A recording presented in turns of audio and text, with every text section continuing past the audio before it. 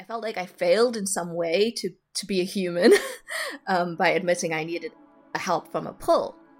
And it was just a mess. Eventually, I admitted, you know what, I might need this pull. I might need these antidepressants, right? If I wasn't on antidepressants, I don't think I would have been able to summon all the courage in me to actually tell my mom, I'm going. And that conversation was hard, even on antidepressants. So for me personally, I feel like antidepressants is not a lifetime solution, but it is a tool that I used so that I could gain the clarity to work on the root cause of the issues and now eventually get off the pull. You've been through shit. We've all been through shit. We have had traumatic childhoods. We have had stress and emotional traumas. If you need the fucking antidepressant, you need it.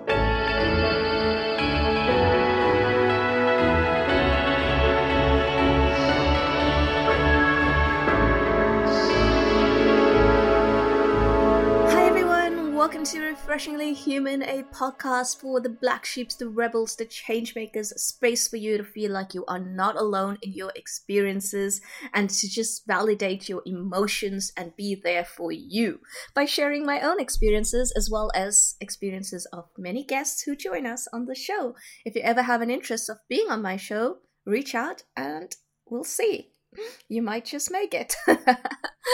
Alright, so today we are talking all things antidepressants, my experience with antidepressants, and I actually just came off them 3 weeks ago. We'll get to that in a little bit. So in many of my episodes, I talk about a time in my life when I was at the most, like my anxiety was just so high I couldn't function normally, and I know I use the term normally fast and loose because, you know, I would say I couldn't function at my best. Let's just say that.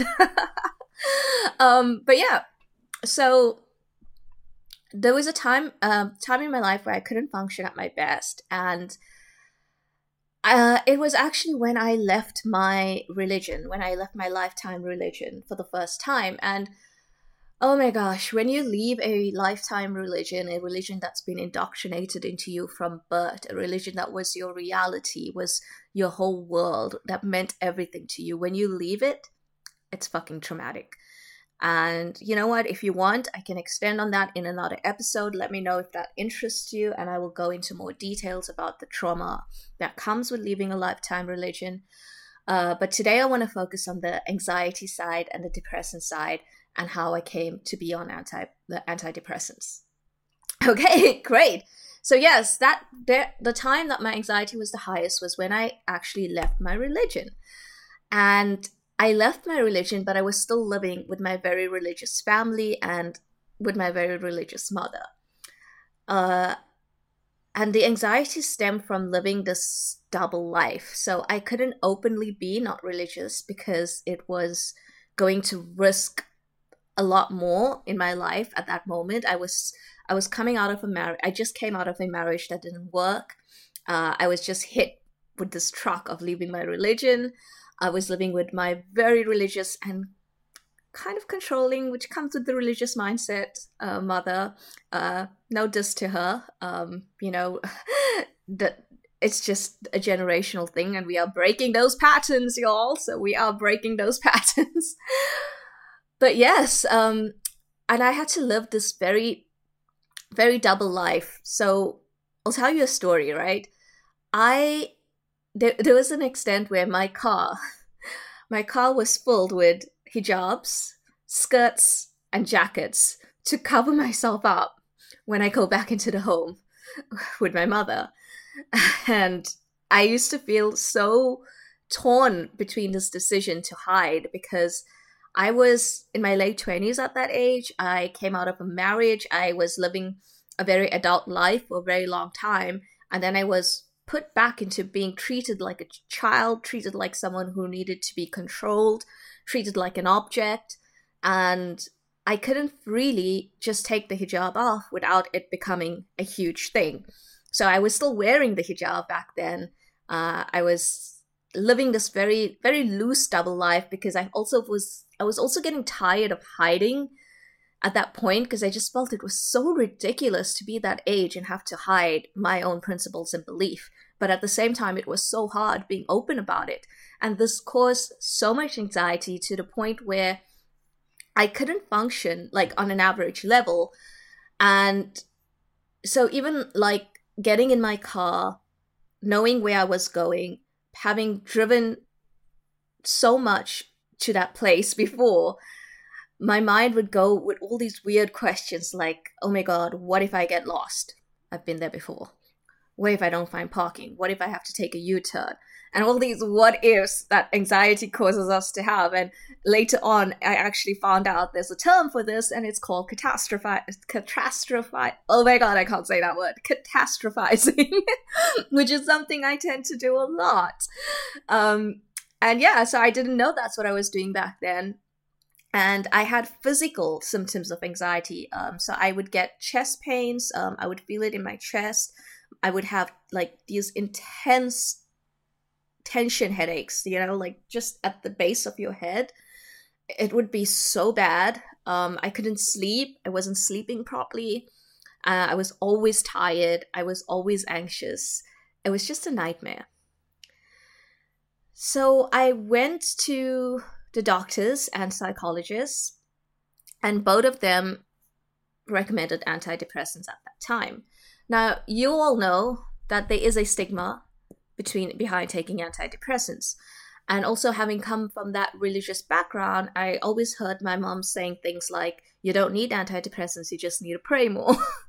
Which, not the best advice, to be honest. But as I had left the religion, I didn't have this idea that I just had to pray more. But I still had a bit of stubbornness behind taking the antidepressant itself. I felt like I was giving up by taking this pill. I felt like I failed in some way to be a human by admitting I needed help from a pill. So stubbornly, I told the doctor no. And then what ended up happening is things just got fucking worse, I actually ended up missing a very important exam due to this anxiety. I did get lost on my way to an exam to a place that I've been to before, and I ended up being late, and they don't let people in late for exams. I ended up not graduating that year, and it was just a mess. Eventually, I admitted, you know what, I might need this pill. I might need these antidepressants, right? And so I went to the doctor. They prescribed me something which was the doctors say pretty mild. And I hate when they use that, because they diagnosed me with mild depression and mild anxiety. And I'm like in my head, what the fuck you mean mild? I can't even fucking do anything right now, right? I feel like doctors should, maybe on a medical level this is mild, but please don't tell your patients that, because you're minimizing their experience by using the word mild, and it did not fucking feel mild to me at all. I just told you I missed a fucking exam because of it. It was insane. But yeah, anyway, so I started taking these antidepressants, and the first 2 weeks of taking these antidepressants was a nightmare. And the doctors warn you that it's going to be a nightmare. So if anyone out there is planning to start taking antidepressants, I would say make sure you let somebody in your close circle know that you're taking them, which I did back then, thankfully. And make sure you have people you can call out to, because things get so much worse before they get better, and you got to brace yourself for those 2 weeks. The doctors and my therapist both gave me a lot of advice to get me through that 2 weeks. And I'm not going to give advice on this podcast because I'm not a doctor or psychologist. But definitely speak to your doctor, speak to your psychologist, and have confidence, have someone you can confide in nearby, so that if you're off, like, I know, like with my experience and some other people's experience, the antidepressant in the first 2 weeks can even make you feel suicidal. It just, while stabilizing your serotonin levels, it can really fuck with your brain. So be prepared. It gets worse. But then it gets better. Then it gets better. So yeah, so the first 2 weeks were crazy, and then eventually something magical happened to me after that. I didn't start feeling like the happiest person in the world, no. But the brain fog started to lift, and that was the most liberating thing that ever happened to me, because I needed to be able to think clearly, to be able to get me out of the situation I was in, which at the time felt impossible. Dude, I was living with my religious family. I was living a double life. I was a female in a Muslim home where women weren't even allowed to travel alone, yet alone do what I did, which I'll get to. But women were not even allowed to travel alone. It was just such a restrictive environment I was living in. And I had these big dreams, like when I was a little kid. Like, these big dreams are not new to me. When I was a little kid, I would stare out. We lived on the ocean, and I would stare out at the horizon, and I would dream about traveling to the rest of the world, seeing the world, just getting out of this little bubble that we were living in. That was a dream of mine. That was something I aspired to do, you know? And I didn't, obviously, for a long time. I got married. For 7 years, I didn't even travel because we had huge financial problems in that marriage, and I hadn't traveled for 7 years. Once I actually left the religion, I'm going a bit off topic here, but this is a fun story, so bear with me.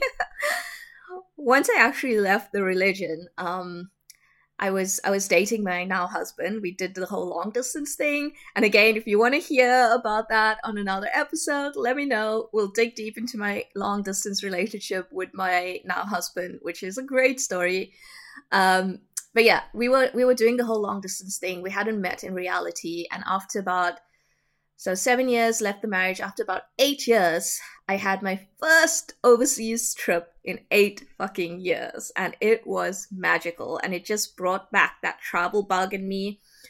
And when I came back from the UK, that was when I became even more hungry to travel and to get away. I tasted freedom. When I went to the UK, I tasted freedom. I had a look at what life could be like for me when I was away from all the restrictions, and I wanted that. And because I was on the antidepressants, I was able to think clearly and start making my plan to get away. So this is what I would say. When I started taking the antidepressants and they actually kicked in properly and started working, my mind settled, and I could actually begin concentrating on just healing and focusing on what my brain needed to do. So we kind of have, like, people always talk about the fight or flight response to anxiety. And of course, I feel like I know on one of the episodes with our CBT practitioner, we spoke about there's 4 of them: fight, flight, and I can't remember the other 2. Go back to the episode. Sarah tells us all about them. She's so good. So we have this fight or flight and all the others reactions to a situation. And mine was basically, I needed to get out of this situation to be able to live my life. I've seen what it looked like. I've tasted it, and I wanted it even more. And now I had the clarity of brain to focus on going and getting that thing I wanted, which was to get away. And going back to the point that I was living in a Muslim home and it was impossible. Well, obviously we know now it's not impossible, but it felt impossible back then for me to achieve these dreams, right? And looking back at my life now, I'm a firm believer that things unravel in a way that's almost magical, in a way as if it was just meant to fucking be, right? And in that moment when I was planning an escape route, teaching English teaching English to foreigners became an opportunity for me. And I started studying this online, getting my TEFL certificate online, looking for jobs. And someone came into my life, and she was a classmate of mine. she and her husband had actually taught English in Istanbul, I think for a year. And I got into contact with her, and that's where the whole idea just came to be. And she told me how she went there, and I looked up the agency and I applied. I got my certificate, I landed the job. I told one of my brothers that I was going to be going to Istanbul. And he was like the most liberal of them all. And he had, I don't think, maybe I'm assuming here, but I don't think he had seen anyone do this before. So I remember that he told me that they won't allow me to go. And if I wasn't on antidepressants, I don't think I would have been able to summon all the courage in me to actually tell my mom, I'm going. And that conversation was hard, even on antidepressants. So that's one thing I want to stress. Antidepressants are not a fucking magic spell. You're still going to have to do the work. But the thing is, you are going to be in a more clear mindset to be able to do the work. And that is why I was able to actually go and approach my mother with all the scaredness in the world, all the fear, rip that Band-Aid and say, I got a job in Istanbul and I'm going. And sat there, took all the verbal abuse that came with it. That Band-Aid was ripped. I was still going, no matter what was said. I was still going. And then I went on to tell the rest of my family, who were actually really supportive of me going to Istanbul. I don't know if they all knew this at the time, but my intention when I left the country to go to Istanbul was that I was never going to come back to live in the country. So obviously I go back to South Africa to visit my family, but my intention was to never go back again. And so far, so good. So antidepressants allowed me to make the moves that I had to make, but not just, that was just the first thing I had to do. I had to move out of my home. I had to start a new life. And there were so many other things that would keep coming up that I had to focus on. But because I was on the antidepressants, I was able to focus on these things with more clarity and eventually reach a point of building what I call my house of confidence, which is the woman you see right now in front of you, right? Someone who's just so kick-ass confident and, can even call herself that. And, no one can actually penetrate my confidence or break that confidence down for me because it's mine and I built it up and I worked so hard for it. And I just want to touch on a few things that I had to actually address while I was on the antidepressants, because for me personally, I feel like antidepressants is not a lifetime solution, but it is a tool that I used so that I could gain the clarity to work on the root cause of the issues and now eventually get off the pill. And I can understand that there's many different types of mental health illnesses. And, some people might not be able to get off their medication due to the severity of their conditions, which is, again, we do not shame what people need to do for their mental health. Whether it is taking the antidepressants, whether it is not taking the antidepressants, we do not shame it. It's your choice at the end of the day. It's your power. And this is my experience with it. But yes, these are the few things that I actually managed to concentrate on, to work through, to go to therapy for, to develop my own tools for, so that I could become the woman that I am. And just to name a few is, yes, I managed to leave my religious family behind, go to a new country, live in that new country for 2 glorious years, move to another country, go for counseling consistently, work through social anxiety, work through my perfectionism, work through my fear of authority.